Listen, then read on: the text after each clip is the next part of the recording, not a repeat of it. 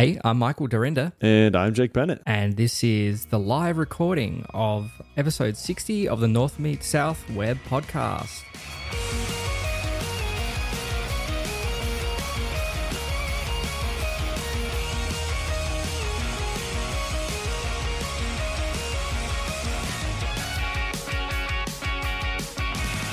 Hey everybody, thanks so much for tuning in again to the North Meets South web podcast. Last time we had Daniel Coburn and Caleb Porzio on the show live from the green room of Laracon, New York City, Laracon 2019. It's pretty awesome. It was a fun time. It was a lot of fun. I'm so glad that we actually made that happen because I think last time I was in New York, we had microphones and stuff and it just didn't happen, even though we were right there and had the opportunity to do it. So I'm glad that we got to sit down with those fine gentlemen, D. Cole I think last time and Caleb. I forgot my microphone last time, I think. But yes. It's entirely possible, yeah. It's very possible. Quite possible. C-Pause and D. Cole?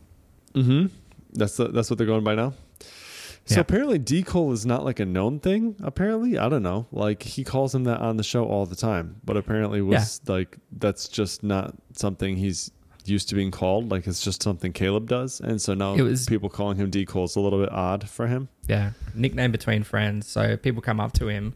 People like you, for example, come up to this poor stranger in the crowd and they're like, "Hey D. Cole, what's up?" And he's like, "Not my name. Don't know who you are. Get away from me, you creeper." Oh my gosh. He's not like that. He's too nice to do that, I think. Yeah. But yeah, I'm that creeper who he doesn't know, and that's me. Yep. Yeah. I was actually telling Aaron about, remember we went to the Yotel bar on the Thursday night and there was just that group of young people that were in these cheap suits that they had just bought. Like, that they just went and bought those and they were at this thing and we're all sitting around wondering what they are. And I say, "Hey, Jake, you go over there and find out what they're doing for us, because that's just the kind of thing that extroverted, outgoing Jake would do." So off he went and found out it was like some young networking event. It was it was bizarre to watch because there was one person sitting there talking and then like 3 or 4 people sitting around them in a circle taking note. Yeah, it was odd. Like young Wall Street people or something. I don't know. It was very bizarre. Yeah, it was weird, but it was, I don't know, man. I was just talking to somebody yesterday about this. And I said to them that, I think I've talked about this before on our show too, like it's easier for me to talk to strangers sometimes than people that I know really well. Mm-hmm. Just because like the longer people know me, the more they know about me. It's like the more they realize like my faults, my things that I'm not good at or bad habits or whatever. I don't know. But with strangers, it's like a fresh start. Like nobody has any idea. And I can put on a good face and it's easy. It's like starting a relationship over and over again. Like every new person is a new relationship. You could be a completely different person. Once you know that's people. The thing. Like I'm not a completely different person. Like but you can be. You can be, and you can make it a lot of fun. Like you could pretend to be someone that you're not, and see what resonates with different people, and see what works and what doesn't, and things like that. Whereas people that know you, well, they know you, and they can tell like when you're changing and putting something on and things like that. So it's an interesting social experiment, I suppose. Obviously, those people in suits were trying to make a good impression with the people that they were with. But it was funny because I was sitting there and I was looking at these people and they're all dressed up in these suits and we're all just sitting in there in like conference T-shirts and shorts and like looking the way that we do, like programmers. And I look at those people and I am not envious of them at all. I think I've got a pretty great life with what I'm fortunate enough to do. Happens so often. I do that. We're like... Oh, it's like, I don't know. It sounds almost pompous sometimes though, but you look at people who are in jobs that they're obviously not happy with their job, right? And it's honestly not a lot of times because of any decisions that they made or didn't make or whatever. It's just like life circumstances have dictated this to them, right? Yeah. And it just so happens that like the hobby that I had when I was in 7th grade ends up being an in-demand job, right? Now that I'm an adult, and as luck would have it, like I have a good job, right? But man, so many times I think like I am so fortunate to have the job I have, to actually enjoy the work I do, get paid decently to do it, and like work at a good place. Like we're so lucky. And and have the luxury. Yep. Yeah, to go to a conference where like it's paid for me to go to New York City. That was awesome. Mm-hmm. Like, yeah. How does that? Yeah, pretty fortunate. So anyway, hey, I was thinking about a couple things to talk about today. I wanted to talk a little bit about Livewire and Inertia. Yeah. Kind of break those down a little bit, talk about what they are, what they aren't, where their use cases are, et cetera, et cetera. Mm-hmm. I wanted to talk a little bit maybe about microservices, which is, I know, old hat, not really hot topic anymore. Mm-hmm. And I wouldn't say per se we're doing microservices, but maybe we're using similar patterns in some things. Possibly alerts for your scheduled services or scheduled tasks in your scheduler config, like heartbeats. Interested to hear how you guys handle those. Mm-hmm. And then Mosh, laptop in the cloud. Mosh. That episode that was the Happy Hacker episode or whatever. Yeah, I saw it. I haven't had a chance to listen. I was very, very surprised to see it. Chris Hunt, his name is? He used to do I actually don't know. Yeah, I think he used to do a podcast with Ben Orenstein, the Codecation.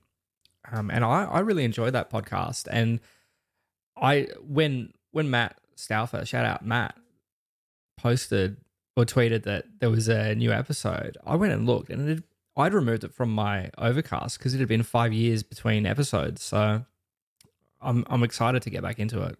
Not that I take a buddy with me to the gym now at lunch, so I don't really listen to podcasts as much as I can. So every time I open Overcast, there's like 15, 20 podcasts in there that, on my commute to and from work is not enough time to get through them all. And sometimes he had a meeting on Thursday, I think. And I said, I'm going to enjoy catching up on podcasts without you. Yeah. Like I go through these periods where like a lot of the podcasts in my list are programming related, but there will be times where I don't listen to like programming related podcasts for a month or so. Like I just have a couple other things that I'm interested in listening to. And it's like a good break for my brain, because otherwise it's literally every single thing of content, like between Twitter and podcasts and work, like the vast majority of my time is programming brain. And so sometimes I just need like a little bit of variety, Yeah. So anyway, hey, so I thought to keep it interesting for people who might be listening who actually care about programming and Laravel, talk about alerts for your scheduled tasks, how you guys handle this. Like, so how do you make sure that something that's scheduled in your kernel that's set to run every day from 8 a.m. to 5 p.m., but not on weekends, a job like that, like how do you make sure that is running and is in a healthy status? Where do you see that? How do you keep track of it? Or do you just wait for a user to say like, hey, this is broken, not working? So right now? Yeah. What do you do? Right now, we don't. We should. You don't schedule. You don't like monitor any of that. We don't monitor them. No, we just assume everything is beautiful in the world. Everything's rainbows and puppies, and nothing ever breaks. So occasionally things do, and then we notice it pretty quickly because the tasks that we run are fairly high volume in the contact center. If certain tasks aren't running, like they will notice because it impacts their job. Sure. So I did at one point look, like there's Chronotor and things like that you can use. Chronotor. Interesting. Yeah, I think it's a Chronotor. Like monitor, but Chronotor? Yeah, monitor, but Chronotor.io. And they do a whole bunch of stuff where you could do pingbacks. I know that Laravel Envoy does pings, but I think that's more health checks in terms of deployments as opposed to monitoring. I think maybe even Odia does that. Can you send a ping? Because we're using Odia, so it might be worth using that. I thought about making my own just because, we're developers and there's a thing that we think we need and then we go and just build it. Yep. No, it doesn't look like Odia does it. So, and look, I wouldn't expect them to either because it's not really part of that, but like broken links and mixed content checks and it does website uptime, but that's more so that the website is available, which isn't really for monitoring crons, but just something that you could send a ping to, give it a URL and it just says, how often should I see a report from this thing and how many missed reports should raise an alert and then send a Slack notification. I don't think it would be a terribly difficult thing to implement. I think if you're going to do it though, you would have to implement it reliably, especially if you're going to have other people. Like if we're just building it as an internal tool, then, it's not critical. But if you're going to build some SaaS for it, you need to make sure that thing's reliable, because you don't want people sending pings to your service to monitor that your scheduled tasks are running and then your monitoring service not working. Yeah. I'm curious actually how things like that are, what's the SLA time on like Odeer, right? Like how, it's checking websites all the time. Like what sort of redundancy or high availability do they have on that bad boy so they can make sure that it's got to be like across regions and all that stuff so that they can make sure that it's up all the time. Yeah, they check in 2 places or 3 places or whatever. I've never had an issue. Like Odeer picks things up. Every time we deploy our public members area, we will do a PHP artisan down and put it into maintenance mode. And I'll get that notification from Odeer within like 30 seconds. So it's always quick to report those things for me. But in terms of like what their SLA is and what they promise they'll get back to you on that kind of stuff, I'm not sure. There might be something in their FAQs. Yeah. The reason I ask is because we have had the same challenge. We have a garbage ton of scheduled tasks. We have a bunch of them, right? I feel like any sufficiently complex application will likely have them. Like you just run into them on a regular basis. Anything that you need to be checking on to say like, hey, has this thing happened yet? Anything that you can't do with like a queued job, like saying like, hey, queue this for later, you have to just check. Like, so for example, has this thing expired yet? Right? Or is this thing scheduled to be sent? Or are any of these things scheduled to be sent? Go ahead and send them out, right? Yeah. Those sorts of deals. You just have them. You just accumulate these things. And so, in our business, we have a bunch of pretty critical items that have to run. We have clients that are expecting them. So if we have like a export that does not run and does not get to their data center correctly, we're like, that looks really bad for us, right? So we should probably know about that before they do.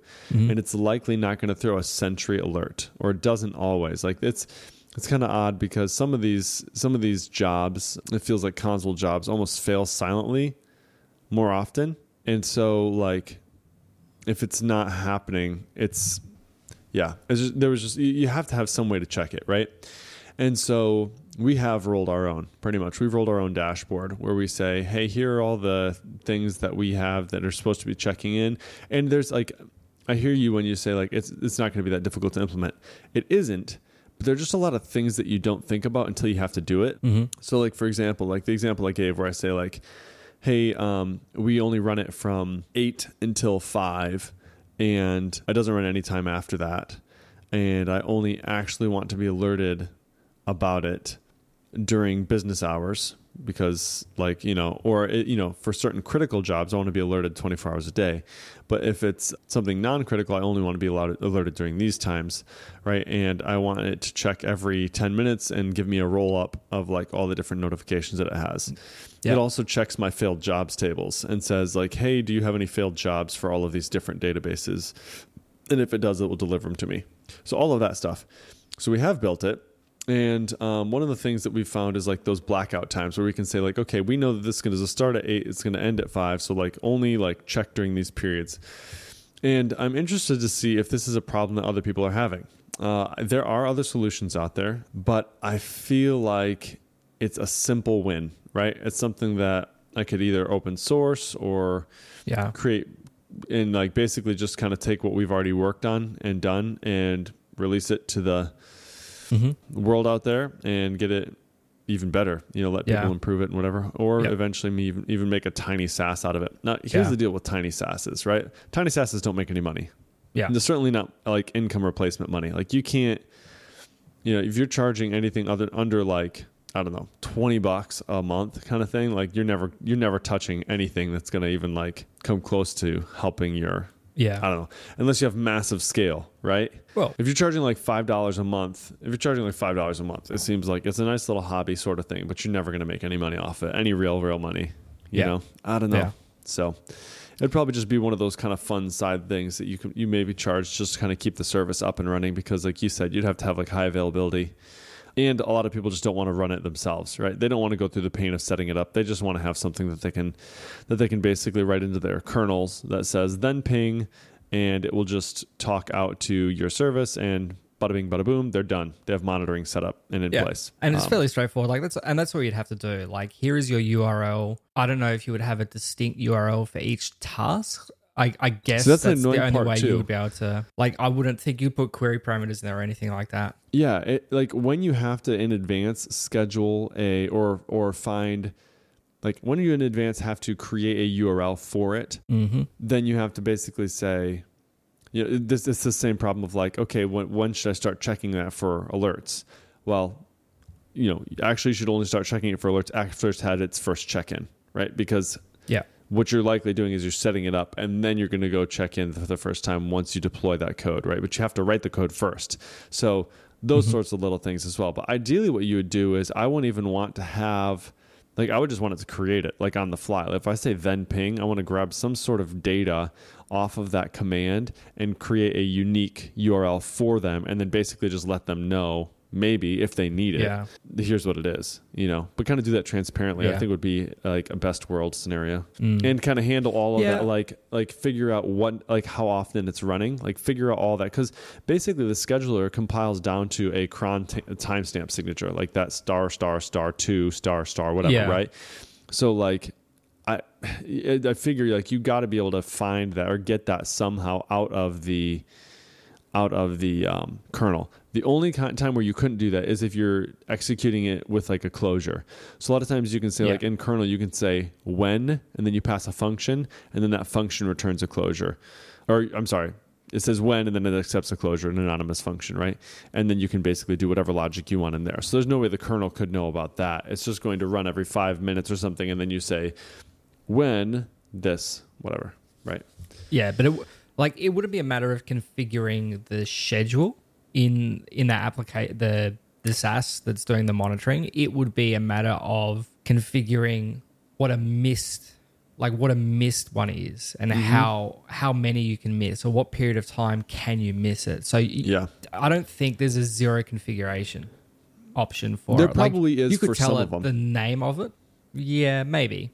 I don't necessarily think so. Like even with Chronotar, for example, you have to tell it. Yeah, well, so like for example, if I said like, hey, I want to send out a digest of any important note lines that have been added to this particular client in our CRM, right? On Mondays, I want to send up a roll-up digest of any clients that have had important note lines added to all of our management team every Monday at 8:00. Let me know if it doesn't go. That's it. Like, yeah, but how does the monitoring application know that it hasn't gone? Well, it hasn't checked in. It looks at the timestamps for the last time it checked in, and it says if it hasn't checked in within, whatever threshold you originally set when you set up your account, it'd basically say if it hasn't checked in within 5 minutes of the time when it's supposed to check in, then it didn't work. It failed. Go ahead and let me know. Yeah, but you have to configure that in the monitoring application. The monitoring application isn't just going to know when it should be checking in. Unless... Well, it doesn't know. The monitoring application doesn't know what your schedule looks like. It doesn't know that scheduled task is going to run once a week or if it's expected to run every day. Like, you have to tell it.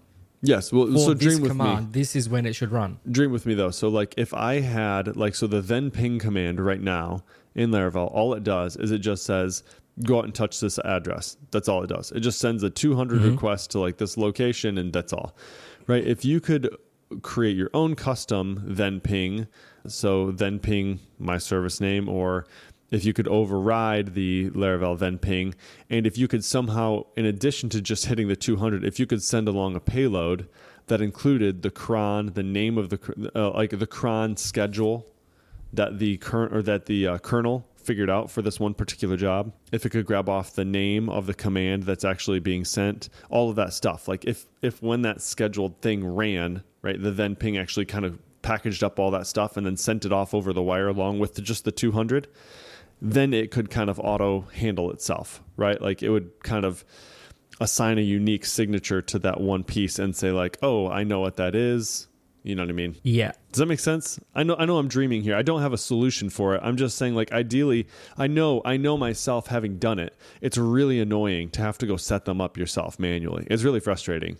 So, like, that's one of the major felt pain points. Like, I just want to be able to, like, schedule something and then say, hey, go monitor that and let me know if it doesn't work. I don't want to have to go to another tool, right? That would be ideal. I don't know how it would work. I'm just saying it would be great if it could make it work. No, I don't know. Like you have to configure it somewhere. At some point, you have to configure it. But don't you think it would be possible if I said, like, so maybe I generate my own unique key. Maybe I just say like, or maybe it's just included like in a, I don't know, maybe it goes into storage, maybe it goes somewhere into some config of some sort. I don't know. But like you generate your own unique key. I don't care.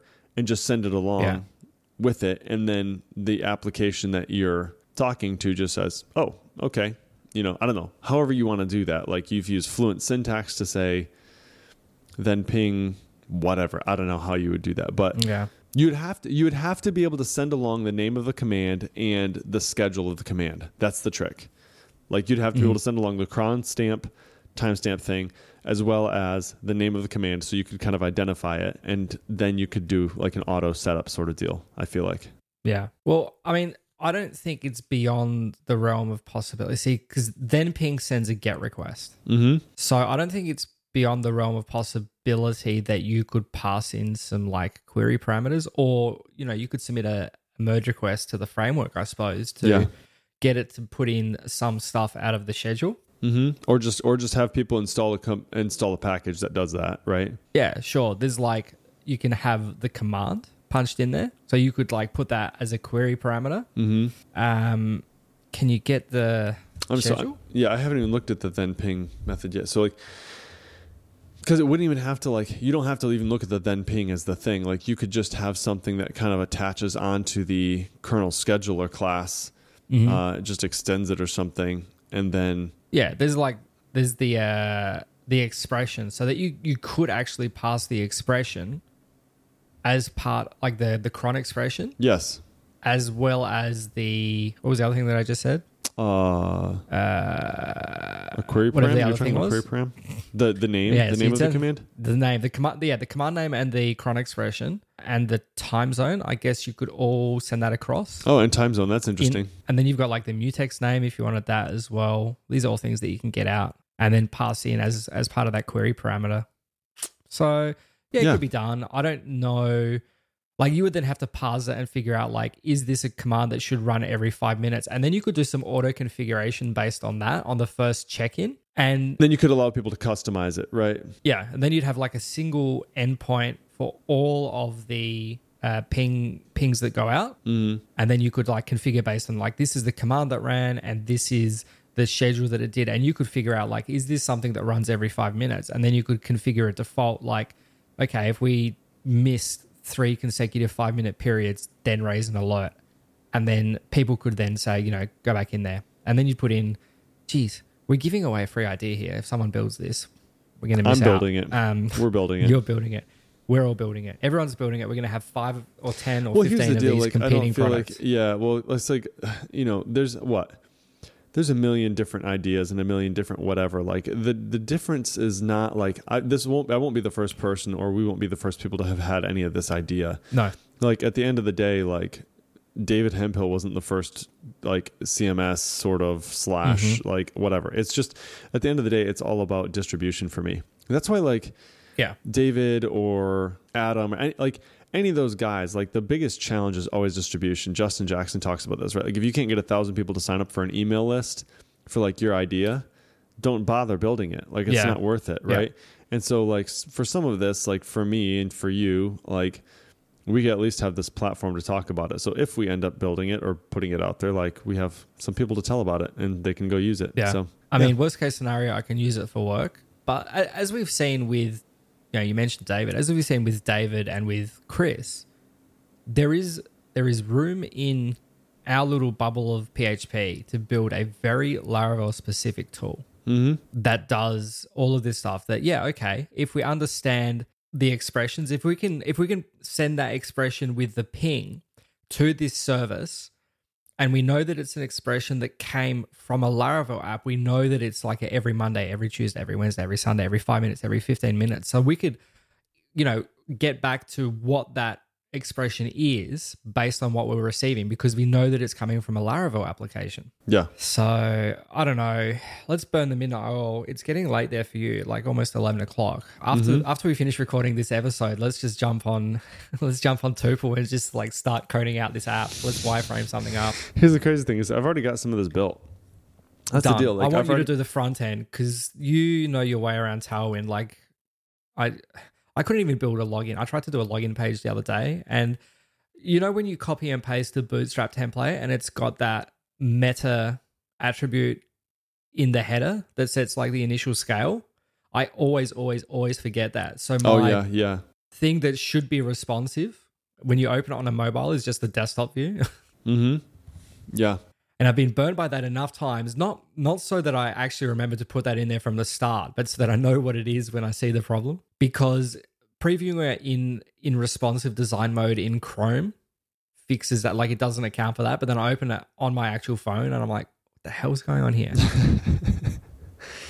Yeah, dude, it's Tailwind is like it took a while to get used to for sure, but man alive, oh my gosh, it has made my life incredibly easier for sure. I really enjoyed Adam's talk too. I need to watch it back again. Just talking about basically how he uses it, right, and where he extracts components and how he uses all those things. So yeah, okay. So kind of this dovetails with the next thing I wanted to talk about, which is kind of like Tailwind, or not Tailwind, but Livewire and Inertia.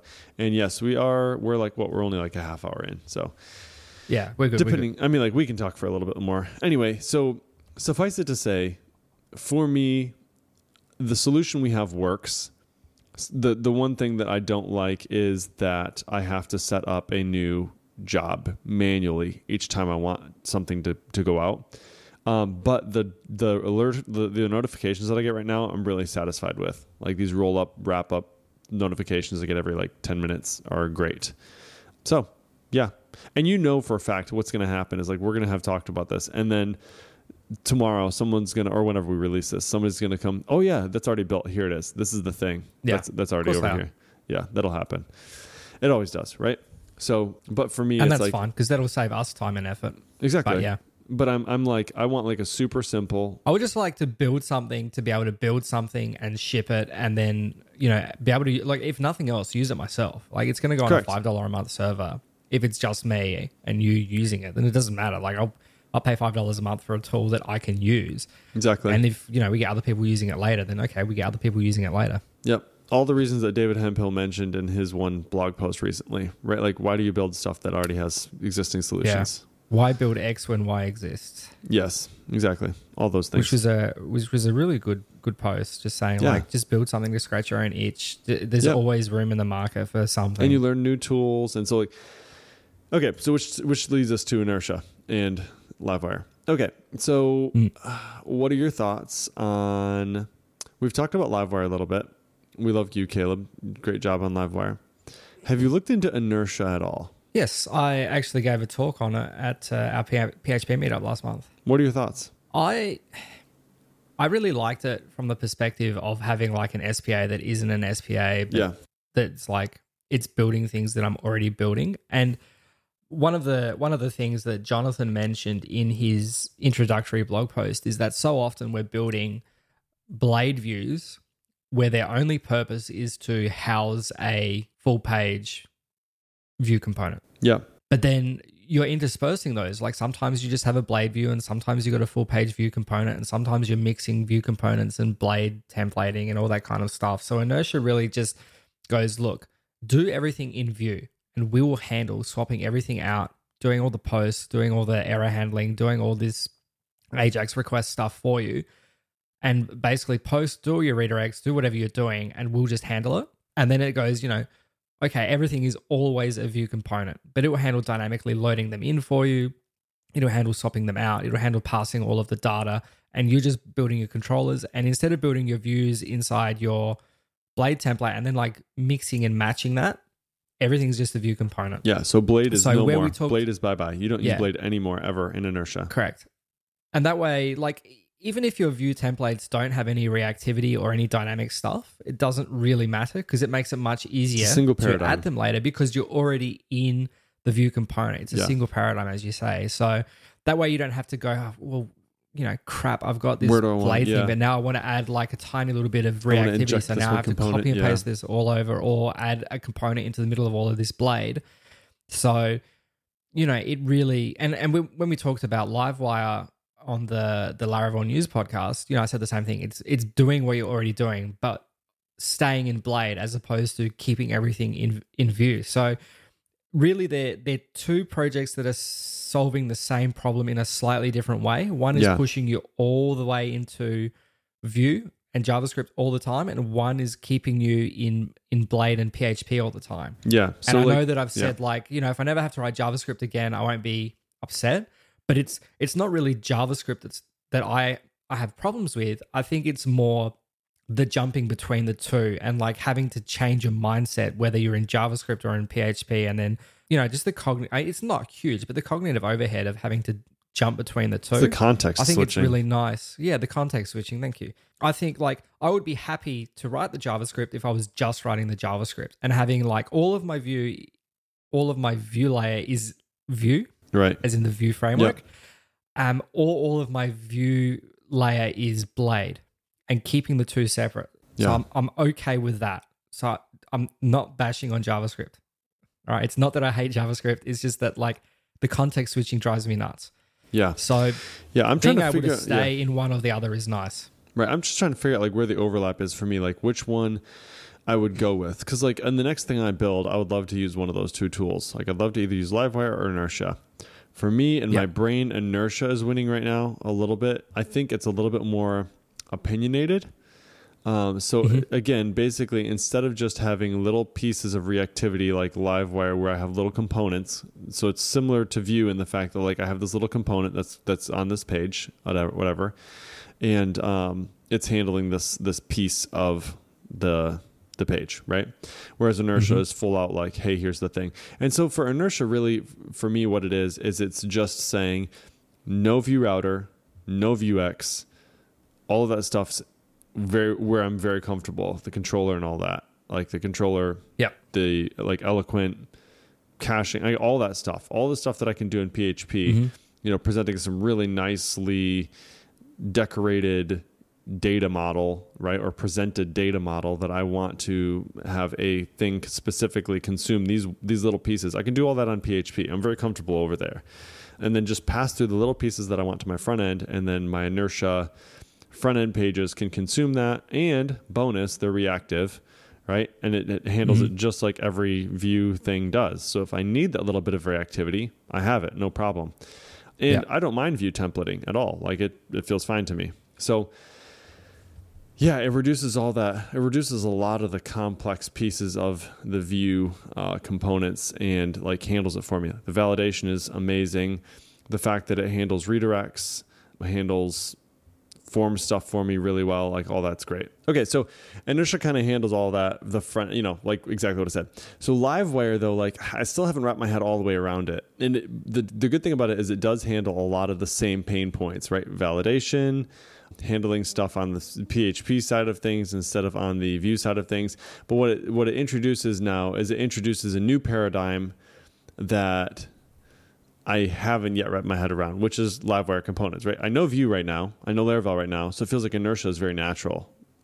There is some changes that like I'd have to understand, but Livewire feels like a little bit of a different beast, and I'm excited to try them both out. Got a chance to talk with Caleb for a while about Livewire at Laracon as well. So I don't know. It's like I kind of need to make a project for each and kind of see which one I like better. Yeah.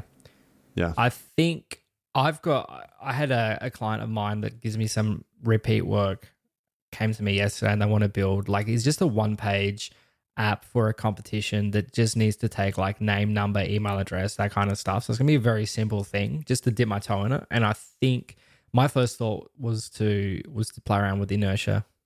Not to say that I prefer Inertia over Livewire or one or the other. It's just that I've played a little bit with Inertia already, and I think it might be a little bit easier for me. But that's not to say that I won't use Livewire for something else in the future. Totally. Yep. I agree. I'm kind of the same boat. And I actually have a similar project right now. I'm meeting with somebody on Tuesday to talk about it's a very, very simple thing. Yeah, right. It's like a 2-pager, right? Like fill out this PDF application or fill out this online application. And the lady is really upset because she's like, I just want it to stop accepting applications after the 15th of the month. Is that so difficult? I can't get this person to do it for me. Can you do it? Yeah. Sure, I can do that. But yeah, anyway, I'm going to try out Inertia. I'm excited. I think it'll be cool. I've been talking to Jonathan about it for a little bit, and he's so excited about it. It's awesome. Like, to talk to him about it, like, he'll just like rant about like, oh my gosh, this is like my favorite thing. It's pretty cool. Yeah. All right, what else do we have on the list here? I was going to say something about microservices, which I don't know if I really want to. Mosh, but you don't have microservices in a microservices context. You just have a lot of Laravel apps doing different things and discrete Laravel applications. That's exactly correct. Yep. But I think that is the difference between a microservice and what you've got, is that you have discrete functionality, like that all serve separate things, whereas microservices typically are split out to form part of a main application. So, for example, when we were doing video transcoding, we had a microservice that was responsible for the transcoding, and we had a microservice that was responsible for like live streaming, but they were all managed through a central application. So in that context, and they weren't like micro, but they were small offsets. They're like, you go over here and do your own thing, and you've got your own resources and your own compute and your own whatever. But we will manage all of that stuff from one place. Whereas I think the stuff that you're building, they're discrete applications. They've got their own user databases and things like that, and they don't necessarily talk to each other. Yeah. For the most part, they don't talk to each other. Yeah. It's like, oh man, now that I'm thinking about it, I'm trying to think if there's actually a different way to do what I'm wanting to do right now. So the way that I'm going to be doing it actually makes more sense for the future moving forward, because the way that I just thought about doing it would sort of be fragile if I ever wanted to move any of these apps off onto a different server. Okay.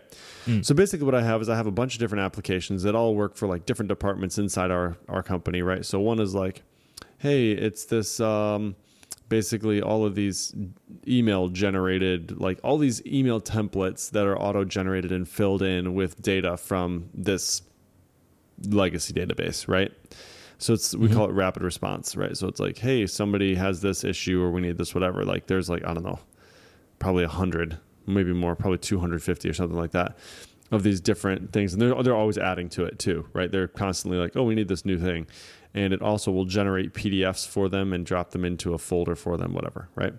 So that's one application. Then we have another one that says, hey, like to kind of standardize communication across departments within our company, like stop sending an email telling somebody that, the paper towels need to be refilled in this one thing. Like we have a building service request form, or, hey, you hit a web page that's blocked from our IT department, but it needs to be not blocked because we need that, right? So that's a blocked page request, right? All of these things come through this paperless forms request, and then they kind of sit in a queue for somebody to work through, right? So different teams are assigned different things, whatever, right? So that's a different app. So there's all sorts of these different things, right? And some of the issue that we're having is there's no great way to centrally let people know that they have work to do in an application, right? So I would prefer not to, and Taylor echoed this at Laracon when we were sitting in the back room and he was talking about this. He's like, I hate emailing people. It's always so much noise, right? Like emails like my last resort. Like I don't want to email you to let you know that you have work to do. I'd rather just let you know some other way, right? So how do I do that? Yeah. So what we're doing is we're redoing our intranet page. I showed you that the other day. And I want them to have, thanks, all the different applications that they have access to right on their front page, and then have the little friendly icon that says, hey, you actually have some work to do over here. So the way that I have to do that, though, is I have to ask each application, do you have work to do for this one particular user? So Wilbur Powell wrote a package called User Task List, and it just basically integrates with that application, and then it exposes a common endpoint for each one of those that we can just say forms.wilburgroup.com/user/GUID, right? Sorry, GUID. So sorry. GUID, UUID, whatever. And then it will just return a number or a count for that application, right? Yeah. So that's kind of like what I'm dealing with. It's like this whole idea of like I have to communicate with all these apps. So I basically have a bunch of first-party APIs that I need to communicate with in like almost every single app, and it's starting to get a bit annoying. The other solution is like they're all on a shared database, so I could totally just like look into the other databases, like if I wanted to. Like if I wanted to be like messy, I could say, hey, from our intranet page, like don't bother going to ask the forms like how many notifications they have for somebody. Like just handle the logic yourself. Like just build in something into the intranet that says, hey, they actually have this many jobs. But then I have to basically recreate the logic in intranet to say what constitutes a job for this person over in forms. It's so... Yeah, I'd rather not do that. I'd rather the logic live where it lives and then ask the application how much work there's for a person to do. Yeah, duplication would be my biggest issue there in terms of, maintaining that logic in different places. And then, of course, you update it in one and forget the other. And then you have to remember what's where and all that kind of stuff. And then you start like pulling out packages, to have the shared functionality shared via Composer packages. And then you've got to remember when you update that package, you have to go and find everything that's using. It just becomes a nightmare.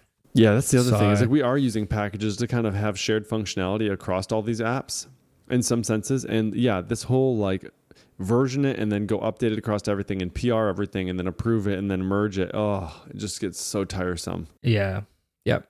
And we do that. Like, as you know, we've got our models and things like that sitting in their own package. And it's getting to the point now where there's changes because they're being used in so many different places, changes in the models could break things in funny ways. So we don't have any tests in that model package itself. All of our tests are within each of the applications. Okay, yeah, that makes sense. So deploying an updated model package doesn't, or tagging a new version of that model package doesn't necessarily mean that we need to go and update the downstream consumers of that package. So something might be running version 1.5 and it's fine. Like we don't need any of the new functionality. Yeah. But if we need some piece of new functionality that's now in version 1.8, well, have we broken anything in 1.6 or 7? Yeah. In between there that gets us. So we're getting to the point now where we're sort of thinking about maybe we do need to actually build some tests into that to test the models themselves. And then we've got to, we'll probably use Orchestra Test Bench because it's the easiest way of bringing Laravel into that. But yeah, it's the trade-off that you have to make. Okay, so we've got all this shared functionality now, and that's great because we don't have to duplicate anything, but then you still have to maintain and manage modifications to that shared functionality that different applications may be using in different ways. So it's a delicate balance. It's a trade-off. As with everything, it all depends on context and what works. And for us, it's working at the moment, but and it's been working for like a couple of years now. So I think it's okay. But as the team grows and we have more people, using that package and more applications being built and things like that, that may become a point of reconsideration in the future. So yep. I don't know. Programming's hard. I don't do much of it these days. I actually got a good 3 hours where I could just program yesterday. That's nice. Which was nice. And then I was building, it was a report. So we had to, each week we need to report to HR all of our staff services, because there's like fringe benefits, tax things that they can claim as a business offering those services to staff. So as an internet provider, staff can get some offer. So we do like 3 months or free services and things like that. So they need a report in order to claim on that for tax purposes. And I built it all just as a job. And all the job does is when it fires once a week, it goes and finds all the staff services, generates a CSV, and then emails that to HR. Yep. And then I was talking with you. Well, I was talking with the Cash Money yesterday. I was like, how do I test this? Because I can test that the job runs and that the job fires a notification, but that's not really a very useful test. Like who gives a, like my assumption is that the framework test will ensure that runs. And because it's a job, we're just putting it in the console kernel, like schedule job. Yeah, I love that, by the way. That job. You don't have to create because like that way a we don't task. have to come up with an artisan. Yeah, you don't have to create a command that fires a job, that whatever. Because doing it as a job means that if we wanted to put a button in the CRM later to like give me a report right now, then we could dispatch that job and send it and it'll just work. Exactly. But my issue was around like, well, how do we test this in a sane way? Because everything is contained within that job. And then I don't know, like I felt kind of funny that I was just exposing like the array of services as public properties just for the purposes of testing. Like that would otherwise be a protected property on the model or whatever. And David Hemphill suggested like just add a getter. I'm like, well, if it's a getter or it's a public property, it doesn't. It's the same thing. Yeah, it's the same thing. Like I'm exposing a piece of like contained data just for the purposes of testing. If it wasn't for testing, that would otherwise just be I suppose the reason why you would set a getter is so you could keep those methods as protected, so that somebody couldn't, like a future programmer couldn't be like, oh, it's a public property, I can just set it to whatever I want. And instead you'd have like a specific way to get at those variables in order to, for the purpose of testing. But I get what you're saying. Yeah. It's weird because from the point of the public API, like I would never like run that job, because it's basically new up the job, call a handle method, which will happen by the console kernel. Right. And I would never like new up that job, because I can't like new up the job, call handle, and then like just to see what the services were, because calling handle will trigger the whole job to find the services, to generate the CSV, and to send the notification. So it's not like I can say new staff services report and then get the services out of it. But having said that, if I wanted to build it into, I wouldn't even do it as a job then. It would just become like a class that I could say, hey, give me all of the staff services and display it as a table on this page in the CRM, as opposed to exporting the CSV, right? Mm-hmm. So, yeah, I don't know. I felt weird about it. Like at the end of the day, it was testing the functionality, and it made sure that what was supposed to be in the report was in the report, and then the report would actually get sent and all of that kind of stuff. But I don't know, it felt funny to me. Yeah, because it's like doing it that way. You're basically ensuring that it by setting the public properties, you're essentially ensuring that it works when it's set up as it is in the test, but you're not protecting it against future changes that would break functionality that is not in the test, right? Mm-hmm. So like by saying this property is public, you're saying, yep, as long as I set it up this way as it is in the test, it will always work. But if somebody in the future comes in behind you and says, well, I'm going to execute it this different way, and I'm going to change the public property in a way that you didn't expect, then, and if they're not writing a test for it, then that's the problem, right? So I don't know that you'd necessarily bear the weight of that, because if they're changing it in some way and they don't write a test for it and they just run the tests and it's like, yep, everything passes. I mean, they should probably be writing a test for that new functionality that they're building, or the way that they're writing it. So, yeah. All right. That's a good spot. That's a good spot to wrap. I think so. Episode 60. This is a good one. I got some good insights. Yeah. Don't forget to thank our beautiful sponsors. Yes. We actually got a regular-ish episode out. We did. 2 weeks in a row. I know. And that includes one from New York. We have Andreas Hubenthal, JP Davey, Joe Lennon, Rasmus Nielsen, which Rasmus, thanks so much for saying hi at Laracon. That was awesome. And got to meet what was it? I think it was your boss. And we thanked him too, because he's the dude who pretty much pulled the trigger and being able to say, yes, you can sponsor our podcast. But I'm going to not remember his name, and he's going to pull a sponsorship. So sorry about that. But Rasmus, you're the freaking man. Nice meeting you in person. And then CTO Sumo. So who are we? Who is it that we're... WorkVivo. Engage your workforce through internal communication. WorkVivo helps companies maximize the emotional connection that people have to the organization and its goals. I've always thought this looks really cool. Internal communication with a purpose. Yeah. So this is similar to probably like what that Facebook work is or something, but not Facebook, which I'm all about, right? Because Facebook, no thank you. Needing to know more about my life and my work, no thanks. Rather not. Yeah. So if you're looking for a good way for your teams to be able to engage with each other through healthy internal communication, check out WorkVivo. Thanks so much, Joe. Yeah. All right, everybody. This was episode 60. Thanks so much for listening. If you'd like to find show notes of this episode, you can find them at northmeetsouth.audio/60. Of course, if you have any questions or comments, feel free to reach out to us on Twitter at Jacob Bennett and Michael Dorinda at North South Audio. And if you like the show, tell your friends about it. Tell them there's these two dudes who like to talk about stuff, and you should listen to us and or rate it up in your podcatcher of choice. Yep. Hey, and if you didn't like the show, what you can do is take an envelope, scream your thoughts into said envelope, lick it, and put it in a drawer. All right, just keep them to yourself. I've killed Jake with this you've commentary. killed me. Dude, I'm not feeling great, honestly. Like, I've got this whole chest thing, cough thing. It's pretty nasty. Yeah, I had a little tickle in my throat, and my friend's like, "You going to the football today?" I'm like, "It's raining, it's cold. I don't really want to aggravate this thing." So yeah, we're getting old, man. We're getting old. So old. My knee.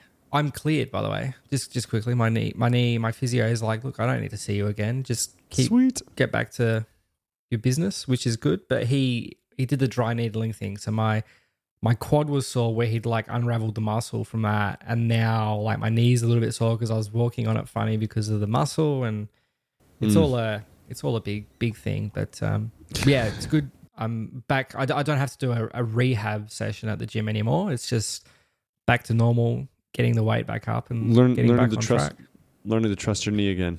Yeah, which is the hardest part. I went with a friend. We go on Tuesdays to the basketball stadium around the corner from work and get some shots up. And it's still like, even with no one in front of me, it just feels weird. Like taking that side step is not good, but it'll get there. It's now like mental. We got you. We got your back. Yeah. All right, everybody. See you in 2 weeks. We'll see you all 2 weeks. Bye. Bye.